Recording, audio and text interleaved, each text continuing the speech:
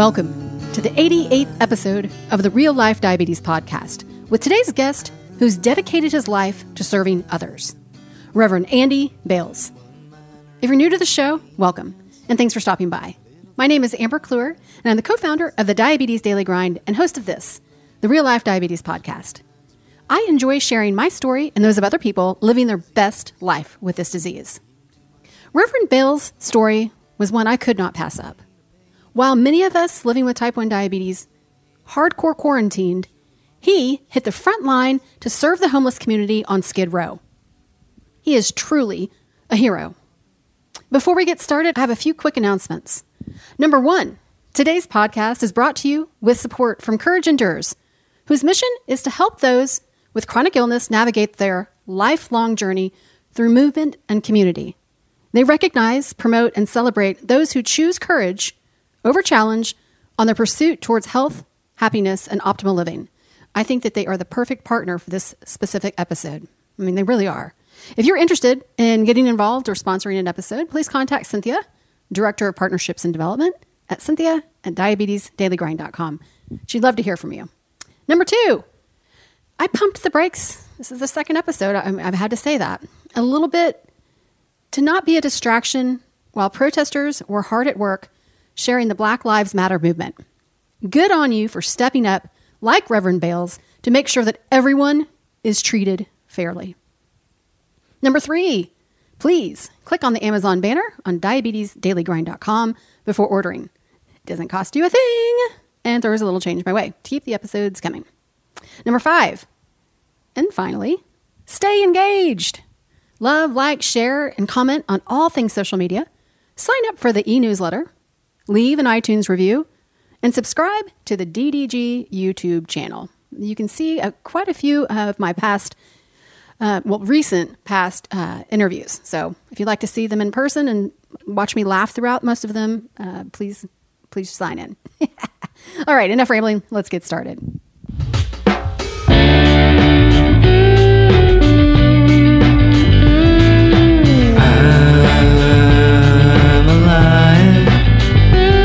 Yes, I'm alive. One minor inconvenience, a little thing called diabetes. It's a daily grind, it's a daily grind. Grinds and grinds and grinds and grinds. Didn't get this disease. Hello. Hi. Reverend Bales, can you hear me okay? Yes. Thank you so much for taking time to chat with me. You let me know whenever you're ready. All right. I'm ready now. Look okay? Yeah, you look great. I mean, lighting is always a nightmare for all of these, so you can do the best you can. So are you sitting in your office? Yes. Well, I just want to start by saying that I'm going to hopefully not cry through any part of this because I was watching, what is it called? Regular Heroes series recently. Because I like the feel good stuff, and at night, especially through all of this and dark times and whatnot. And I'd already teared up twice on the episode, and then you popped up. And when they mentioned diabetes, I was just like, there's no chance I can make it through this without losing it. And so I just want to say right off the bat, thank you for all that you do. And I want this podcast to be more about your life with diabetes, and then we'll go into your profession, because it's a unique one. So do you mind sharing a little bit about your diagnosis story? So I can tell you, I was in 8th grade, I believe. Mm-hmm. I was practicing basketball in the morning, wrestling after school, and my parents took me out for a week of school. And as I think back, I struggled in Little League the spring before that, seeing. So maybe it had come months earlier, and I just didn't recognize. I was always an all-star batter and everything, and I was having a little trouble playing baseball and seeing well, and didn't have the energy. But then when fall hit, playing both, probably the stress of playing both basketball in the morning, wrestling after school, and growing a bunch. Right. Then my parents took me out of school to go to Las Vegas. My dad had a company trip, and all the way on the trip, they couldn't make it 10 miles. And I'd say, I have to go to the bathroom. Please stop the car. And everybody was laughing at me. My big brothers were laughing at me. And why are you having to go to the bathroom so much? And I'm sure it wasn't every 10 miles, but it was a lot. It was often. And I was thirsty. I can't describe how thirsty I was, drinking every can of soda as quick as I could. And right. And even eating sugar. I don't know what my body was trying to do to compensate for. And fortunately, my first cousin, Tim, and my first cousin, Joy, they unfortunately, I guess, they both had been diagnosed with type 1 diabetes. So there's you've got a family history, essentially. Yeah, it wasn't unrecognizable that's possibly what it could be. But what do you do when you're on a trip to Las Vegas from Des Moines, Iowa, and you're with your parents and they're, on a business trip? And so I struggled throughout that week. And I remember my brother and I getting out of the car and climbing a mountain. And my brother smoked a cigarette at the top, which he shouldn't have because he was 17 at the time.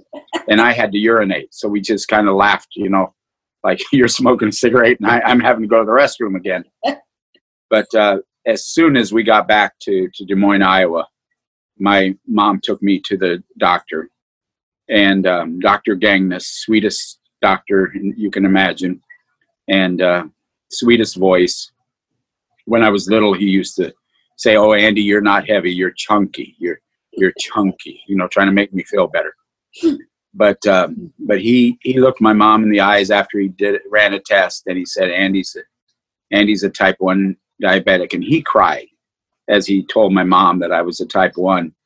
And my doctor cried as well. Yeah, and he told my mom that it means Andy's probably got 25 good years left, right? Which made my mom cry. And back then, I don't know how old you are, but back then it was test tubes and dropping tablets in your urine, and right. you could find out if you were 1+, 2+, 3+, or 4+, but you couldn't find any, accuracy. Well, and I think you're one of the few people. So I've had diabetes for 37 years, and I was diagnosed at age 8. So thankfully, technology, I say that loosely, had just come far enough along that the meter came out shortly after I was diagnosed. I was peeing on sticks, or like little what would look like a test strip. So you've had diabetes for 48 years, correct? Yeah, 48 years, and I've met a couple people who've had it longer than me. Judy Rainin, who's head of the juvenile diabetes out here in LA, had it for like 60 years. And my rabbi, Marv Grossberg, had me beat over 60 years too, but he passed away recently. So I've had a couple of inspirations, but I've heard different stories that there aren't many of us who have had it longer than 50 years, but you do hear some remarkable stories. So well, I think with that too, I just want to say, because and nobody, I think, intentionally gave me a death sentence, but the way that was all talked about, and probably what they knew at the time. I mean, I thought if I lived 20 years with this disease and was still alive and still had my eyesight and my feet, then that would be awesome. So when I hit that 20-year mark, and I was like, okay, what's next? I didn't think I'd live past 40, right? I'm now 44. And I'm with you on that. And so I think I'm saying this out loud for the listeners, is that it's no longer a death sentence. I'm hoping that the language there has changed. I mean, I know that you've lived an incredible life. I have too. And I interview people that, it's a minor setback at times. It can be completely annoying, but it's not a death sentence. I mean, I was thinking today, if I'd had the diligence then, and the equipment then, right? Yeah. To fight it like I do now, I was just thinking, who knows how long I could have lived. I mean, who knows how long I can live now. I've had every complication you can imagine, and I can get into that a little bit. But I guess what changed in my life at that point, came back, had to drop one. I had to drop either basketball or wrestling. I stuck with wrestling and tried to be in athletics throughout my life. And I was a pretty good athlete, 4 or sport athlete, but it did have its effects on me even beginning then. Okay, so when you were first diagnosed, did they just put you on like a daily injection, or were you giving 2 injections a day, or? Yeah, so when I started, it was a mix of regular and then what was it? NPH. Yeah, thank you. Loud and clear. I hadn't even thought about NPH for so long.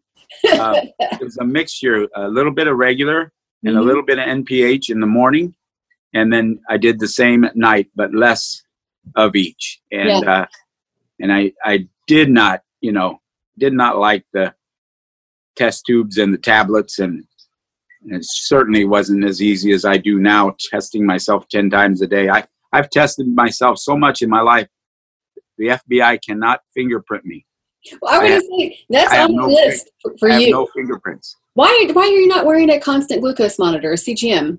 I got so thin for a while that I could not have both the pump attached and the attachment of the monitor, because I didn't have enough fat or skin available, and I've had to move around. When you have it for so long and you move around trying to find new sites, hard enough to find the one site, as well as having to. I've got a little extra meat now, so I probably could go back to the. I'm getting you a CGM. There are 2 different kinds right now. Dexcom, which is what I wear and I prefer because of the arrows, but also the Abbott Freestyle Libre. You can put it on the underneath side of your arm. That's where it's actually recommended. And I mean, everybody's got a little loose skin there. And so I hate the fact that you're testing 10 times a day. And it's about quality of life. And I know you're helping other people have quality of life. And so I'm going to heavily encourage you and work with these companies to make sure that you get the devices that you need. Well, thanks. I'll give it another try. I got to tell you one story. Yeah. I'm riding my bike around Lake Tahoe. This is to raise money for JDRF, juvenile diabetes. And my wife and I it starts off like 20 degrees in the morning and ends up 81 degrees in the afternoon. But we're riding around Lake Tahoe. We're climbing the biggest mountain climb, and I had a continuous monitor, and it starts alarming. And I'm at 26, and I'm riding up the side of a mountain, and my blood sugar is 26. So we stopped, and I loaded up on candy, and then we continued the climb, and I got to the top, and I lost it all. I mean, I ate so much candy that I upset my stomach, and I lost it all over this mountain cliff. And the medical director of the whole ride tried to stop and say, is he okay? Does he need to stop? And I looked at him like, no way, I'm stopping. and we continued the ride. We did the 73-mile loop and had a good time. But that's sometimes been the problem with the monitor too. Is it alarmed with me? It alarmed often going low. Well, and that's the good thing. I mean, I think that's saving people's lives. And when we talk about the young people that are being diagnosed, when I say to parents, is the technology and the advancements in insulin therapy right now, their life is going to be way different than ours. I mean, I wanted to get back. Thank you for getting back to that. So my first cousin, Tim, he did only last 21 years, diagnosed at 15. We were best buddies, like a brother. And I had to go to his funeral when he was 36. My cousin Joy, I think, maybe made it 19 years with type 1. And yet here I am, 48 years later. And the biggest thing is I adjusted to it. Like I accepted it and became the chemist and the coach and the trainer and the mathematician and whatever it takes to manage this. Therapist. And they just rebelled. Right. I mean, I don't blame them. I went through periods of that in my own teenage years, but the biggest thing is accepting and taking advantage of all the technology that is available today and managing it like you're in a battle. I don't want to scare anybody off, but I go through a lot of battles. Like I battle with gangs here. I battle with activists who attack us and battle with neighbors who don't want our facility in their neighborhood and I have a lot of battles. Well, this is my number one continuous battle. Mhm. But I can tell you it helped a great deal to know how to fight a perpetual battle against an unseen enemy.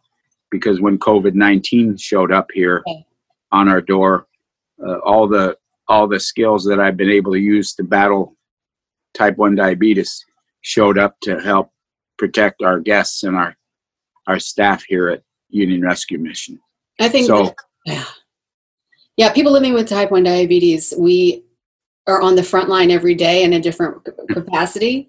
And so for a lot of us, when things happen that are just, I don't know. I mean, you go into survival mode, but in a different way than I think the average person. So Yeah, you go into battle mode, right?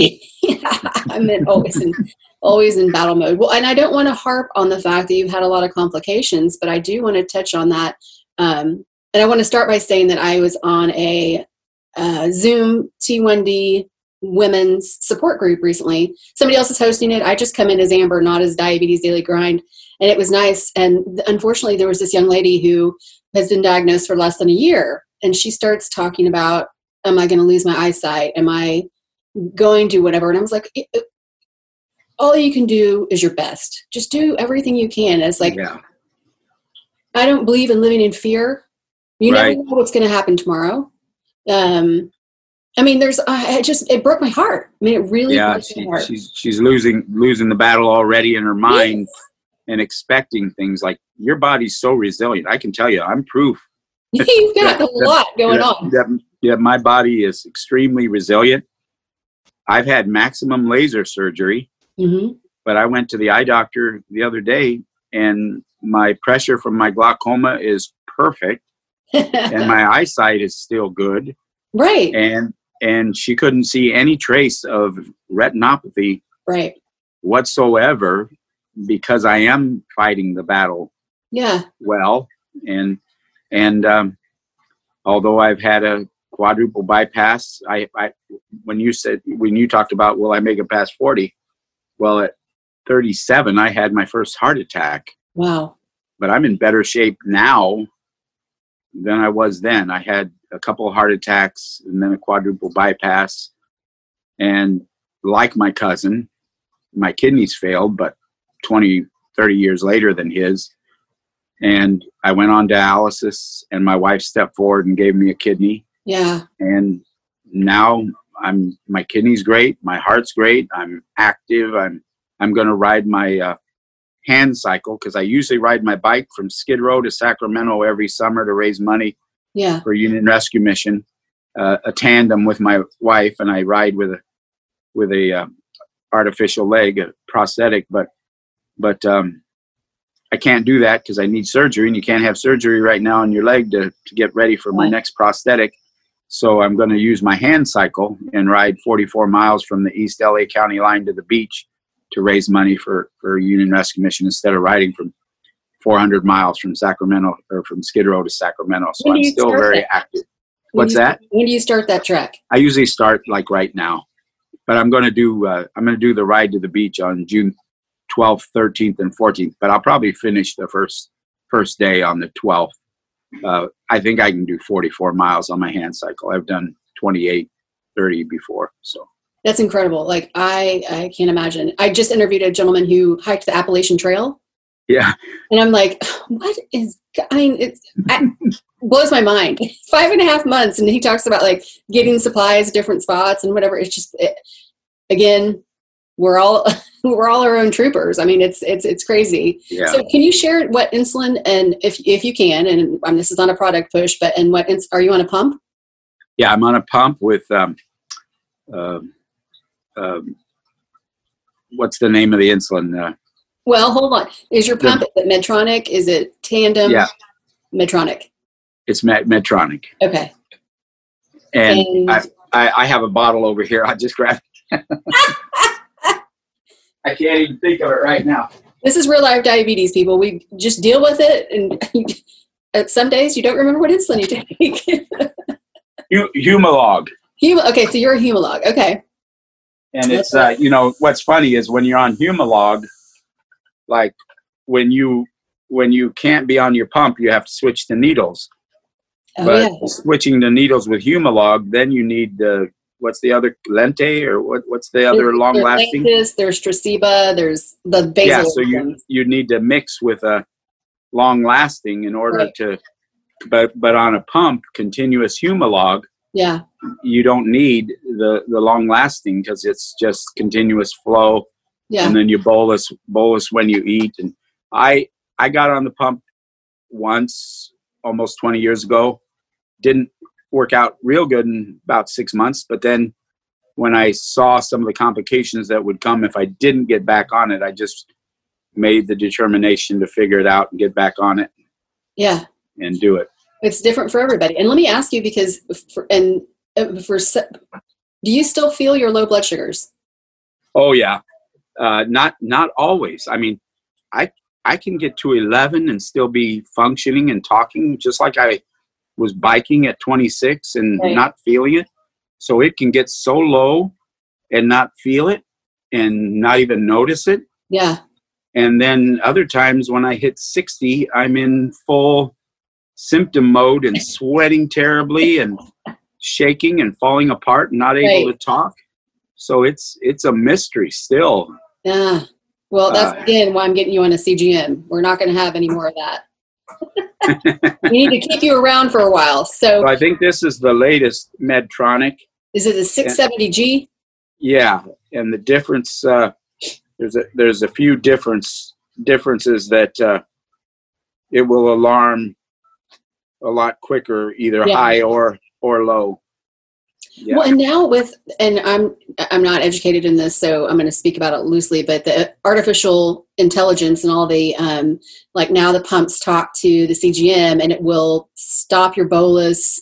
I mean, it's incredible. I mean, it really is artificial pancreas, the closest we're going to get for a while, but I love that the race is on, and a lot of these companies are working well together, which I think is great as well, because we all want quality of life, and especially for the young ones that they can have a normal life and what that looks like. So I want to go into the fact that, when I was watching the series, Regular Heroes, and it talked about you having your foot amputated.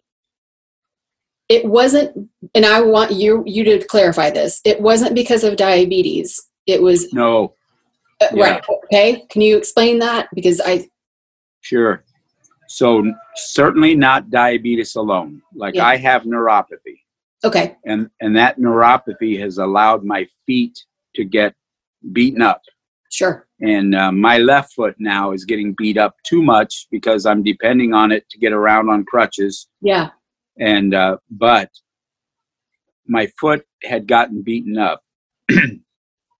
And this will give you a little idea how crazy I am. But 5 weeks after my kidney transplant, I signed my wife and I up for a triathlon. And she gave me the kidney, and she got 10th among her age group in the triathlon. I got dead last, but I finished. And but walking with those beat up feet, I got a blister. And the blister turned into a wound. Yeah. And I almost had the wound healed and was doing okay on a walking boot. But I stepped in human waste on Skid Row where I work. And when I went into the doctor with a huge infection, I tried to fly to the East Coast. I couldn't stand in line because my foot hurt so bad. Yeah. And when I landed in Charlotte, Raleigh, I had blood blisters all over my foot and had a hard time walking all weekend. And when I got back to LA, I had 104 temperature, blood poisoning, and I had gaping wounds in my foot. And when I went to the doctor, they said, that's from where you work. Yeah. It's E. coli, staph, and strep. So I had 3 flesh-eating diseases in my leg from human waste on Skid Row. But diabetes didn't help it any trying to heal. Well, from that day on, I was in a wheelchair, and it just got worse. So my foot just was destroyed. My at mid-tib, I 2 years later, they removed my foot, and they removed my lower leg, and they got me a prosthetic. And in February, I got my prosthetic, and I was learning how to walk on 2 crutches. And I had 3 days before my daughter's wedding, I learned how to walk on 1 crutch. And then the day she got married, I performed her wedding, and I danced the first dance with her. I walked her down the aisle, performed the wedding, danced the first dance with her, and then I was dancing all night. And then the next day I was back in a wheelchair because I overdid it. But it was not diabetes alone. And there were activists who attacked me and said, "Oh, you must be a heroin addict. You didn't get that on Skid Row. And, oh, you lost it because of your diabetes. Don't say it was, E. coli, staph, and strep found on." But that was the doctor's description of what happened. I don't know why anybody would ever combat that. I mean, like, that just sounds ludicrous to me that somebody would say, well, there's a lot of people out there like that, and I'm sorry that you got that type of negative attention. Like I said, I have many battles. Well, so you have 6 children, correct? Yes, I have 6 children, 8th grandchild on the way. Today we're going to celebrate my 2-year-old little redhead, Isla's birthday. None of my kids have type 1 diabetes. Good. None of my kids, none of my grandkids. Are you familiar with TrialNet? No.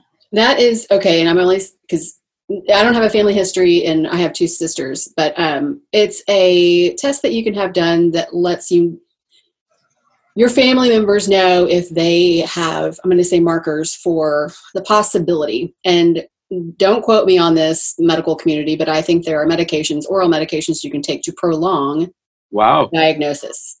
Wow. So, coming on of it, huh?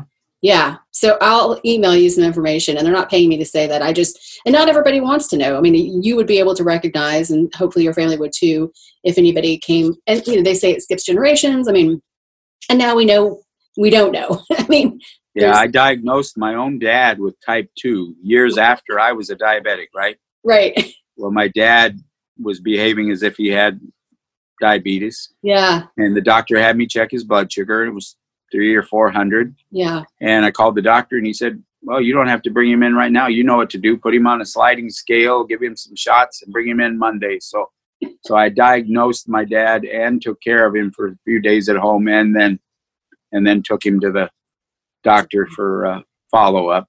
But is he doing okay?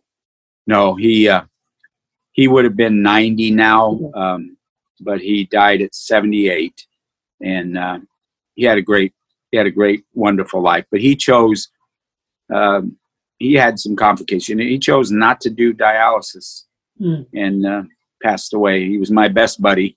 And I think now, one thing I didn't think about back then, my parents worked so hard, right?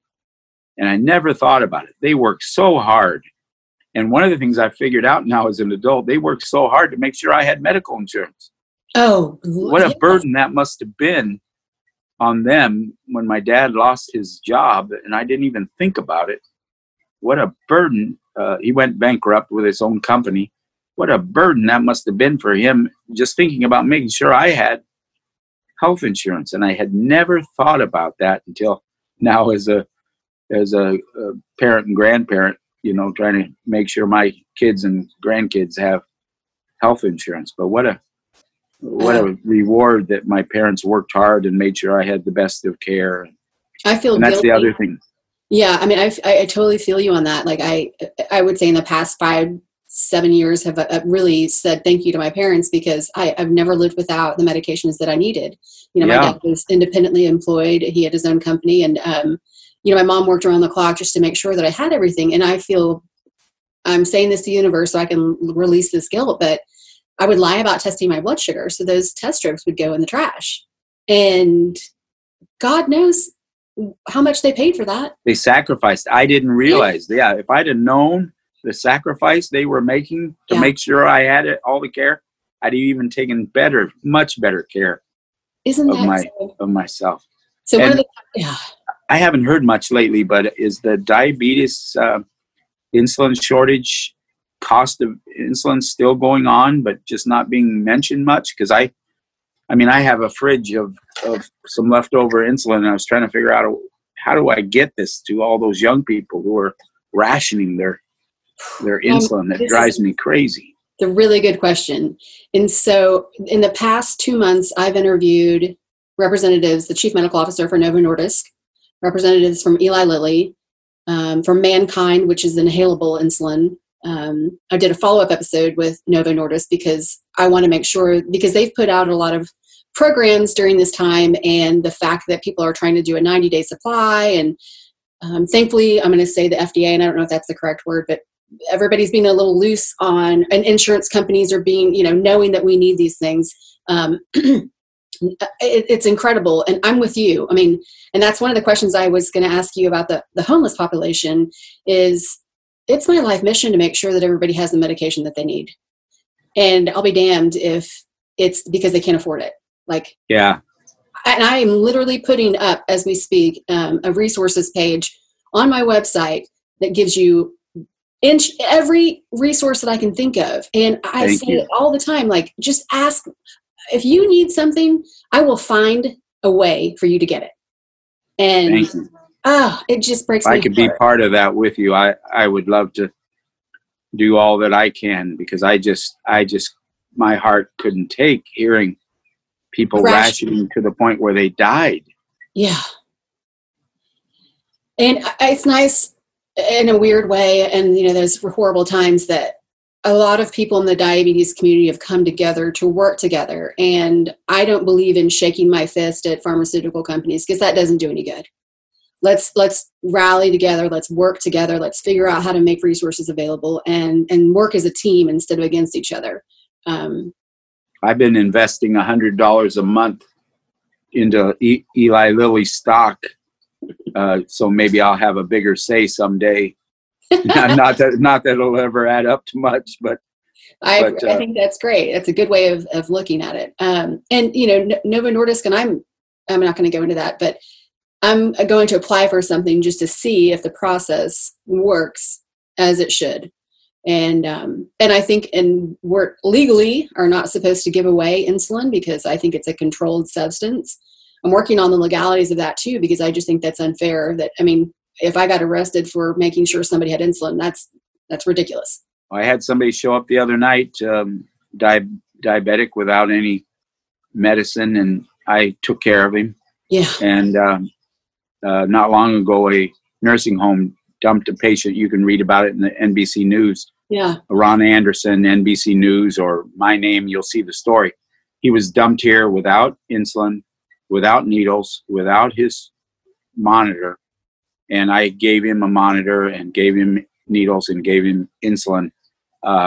And now he's well cared for. But, what else do you do when somebody's dropped on your door in danger of dying? Reverend Bales, it was last year or the year before. I received an email from someone I don't know. They didn't leave their name, but said her husband had just come out of an incarceration. And he'd been in there for quite some time. And they gave him, I think he had a vial of insulin. They'd been to the ER twice because of his blood sugar. They couldn't get an appointment because they didn't have medical insurance. And she was just literally, I'm going to say, begging for help. Like, what can I do? And so I reached out to everybody I could think of. I even contacted the insulin company, and I said, what do we do? I don't even know these people. But if they found me to find that, like, I gotta find out. So I emailed her everything that I could think of.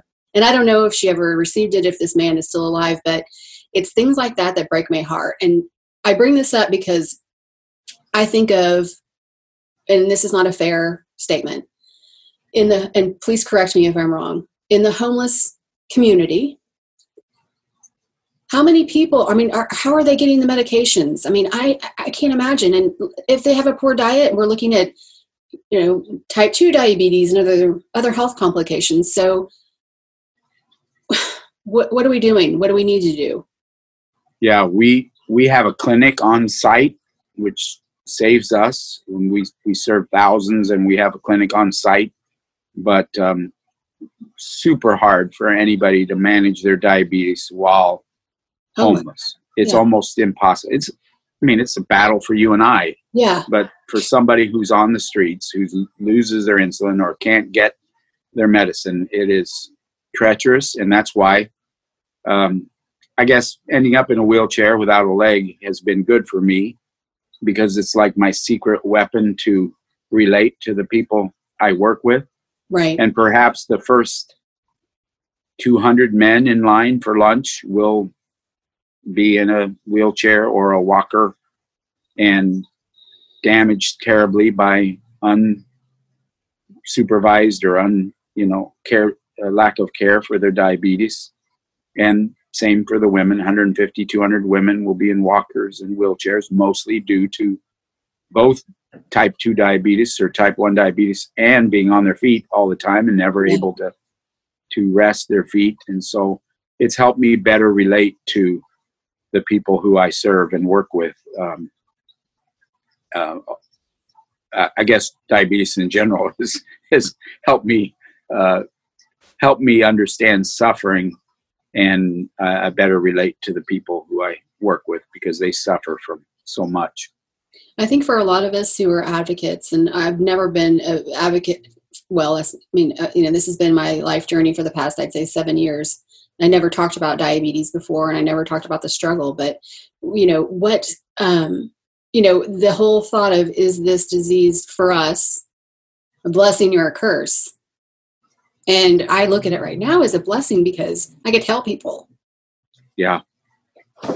I think who knows what I would have done differently if I wouldn't have come down with this dreaded disease. But it has driven me to care about the underdog and care about people who are without. And perhaps I'd have been like that without diabetes, but I doubt it. I probably would have been much more confident and arrogant and not had the compassion for others who were suffering. Right. So you're in the interview that I saw on Regular Heroes. They shared that your wife and your medical community really didn't want you to go back to work. So, that's saying it mildly. Actually, teammates kept yelling at me to go home. My wife wanted me to stay home. My friends, my kids, my board of directors, and I wanted to speak to this because maybe this will make an impact. My board of directors actually tried to demand that I stay home. And I know it's because they think I'm valuable, right?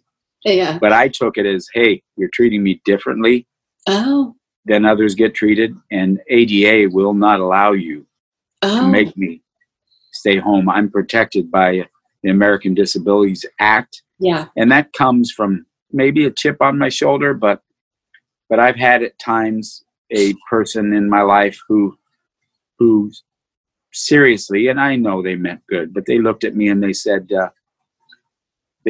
I don't know of anybody in a position like yours, Andy, who's had type 1 diabetes so long, so you shouldn't be in that position. Right. Right. So I know they meant it well, but I took it as an offense. Like, yeah, you're judging me by something you don't know about, and you're looking down on me because of type 1 diabetes, and I'm not going to let you. I haven't let it stop me from doing anything, and I'm not going to let you stop me from doing that. And so when people have done that, and it's been infrequent, but one time somebody told me, if you don't go back to work, I'll pay off your mortgage. Well, rather than letting them pay off my mortgage and not going back to work, I just doubled down and showed them I'm going back to work right away. Like, I set a world record for going back to work from a kidney transplant. So normal's 3 months. The world record was 6 weeks. I went back to work in 3 weeks after kidney transplant. That's like a little stubborn. Yeah, I'm with you on that. Like, I don't want to be told what I can and can't do. And I feel like I've kept myself alive this long. Why do you get to make that decision for me? At the same time, it's nice to have friends that are compassionate and taking it as compassion, right? Yeah, I mean, but it's hard. And, I admitted, this is a month or so ago, I did a Facebook Live where I got really emotional. It was because I just had a number of things that were complications that day. I had hardcore quarantined, and it's just like life just didn't work that day. And I just said, it was a realization. We are different. I mean, we have to think about things differently. But, take the right precautions and we're going to be okay. That's what I've done. I've worn, my wife is a nurse on the COVID-19 floor at her hospital, charge nurse. She wears an N95 mask with a cloth mask over it. So that's exactly what I've done. When I'm in the midst of our guests and everybody, I also wear goggles. I wear gloves. And I've just taken extra precaution because of who I am and what disease I live with. But I didn't want to be ruled out simply because of being type 1 from being able to do what others. And I couldn't think of my teammates on the front lines of this if I wasn't going to join them on the front lines. So it wouldn't have been good for me. And I know you'll understand, it wouldn't have been good for me emotionally or mentally to be stuck at home worrying about my teammates on the front lines. It wouldn't have been good for me emotionally, which would have messed up my type 1 diabetes. Absolutely. Yeah. Stress and the emotions there. I mean, nobody teaches you about that, but it is absolutely a factor in your management. Yeah. Well, I don't want to keep you long because I know you've got to get back to work, but I want to say thank you, Reverend Bales, for all that you're doing. I'm going to keep up with you and your team. I want to know about when you arrive on June 12th at your destination, and you're a hero for a lot of us. No, thank you. Not just for the homeless community. And you're an inspiration to a lot of people too. So you keep doing what you're doing. I got an honor from JDRF in LA, the Spirit of Community Award or something. Is one of the biggest honors of my life. Just to make it this far. And now I'm strategizing, how to be around for my grandkids, brand new grandbaby on the way, grandbaby girl on the way, high school graduation, right? Who'd have ever thought about that back when we got handed the test tubes and said, you're going to make it 25 years. Yeah. And who would have thought, I mean, like, I was discouraged to have children. So you have, a beautiful family and grandkids and all those things. And, everybody has their own choice with that. But yeah, I like that you've lived outside of the diabetes box. No boundaries. Yeah, I give thanks to my wife on that. She took a risk. I mean, people told her not to marry me because I wouldn't make it past 40. And she had faith and married me and have a great family. How long have you guys been married? 41 years next week. 41 years. And we just went to Hawaii on our 40th. We were late on our 40th, but we went to Hawaii right before all this hit. So I'm so thankful we got that in. Yeah. Which island did you go to? We went to Maui and Kauai, and we did 8 mile. For her, it was 8 mile walk, but for me, it was an 8 mile wheelchair ride every day. We did 8 mile adventures on foot or on wheels. Maui changed my life. It's a beautiful, beautiful island. Yeah. Well, we'll keep doing what you're doing. Thank you. And I'm going to continue to stalk you in a friendly way. And thank you. Keep up your good work, sir. You too. Thank you. And if we can team up to help with insulin supply or anything, I'd love to join you. Let me figure out how that's going to go down, and I'm making some calls as soon as we get off this. So. Thank you. All right. God bless you.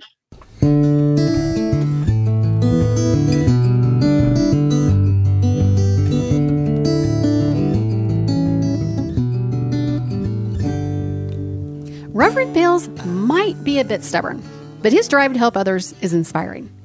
This episode was actually released as he embarks on a 44-mile hand bike ride to raise money for the Union Rescue Mission, where he serves as CEO. I hope you'll take a couple of minutes to check out the show notes because I have links to all the ways that you can help he and his team reach their goal. Before I wrap up, I have a few last minute things I'd like to share. Number one, be sure to check out all the cool things soon to happen at Courage Endures. There's a link in the show notes, and I feel pretty confident that they're going to be a long-term partner. So I've got some exciting announcements hopefully down the pipeline. Number two, don't forget to submit your Hit the Trails hashtag on social media and via email to Penelope@diabetesdailygrind.com. In case you didn't listen to podcast 87, that's where I kind of announce things. I'm partnering with the National Park Service. We're encouraging all people living with diabetes and their loved ones to get outdoors and hit the trails. You can always use the hashtag RealLifeDiabetes so that we can all see where you're going, what you're doing, and who you're with in a positive way. That sounded kind of creepy. And finally, please continue to leave iTunes reviews and love, like, and share all things social media. If you want to contact me directly, I can always be reached at amber@diabetesdailygrind.com, and getting a message from you makes my heart happy and keeps the episodes coming. I think that's a wrap, and I want to say stay safe and get outdoors. Cheers to the highs and lows, everyone.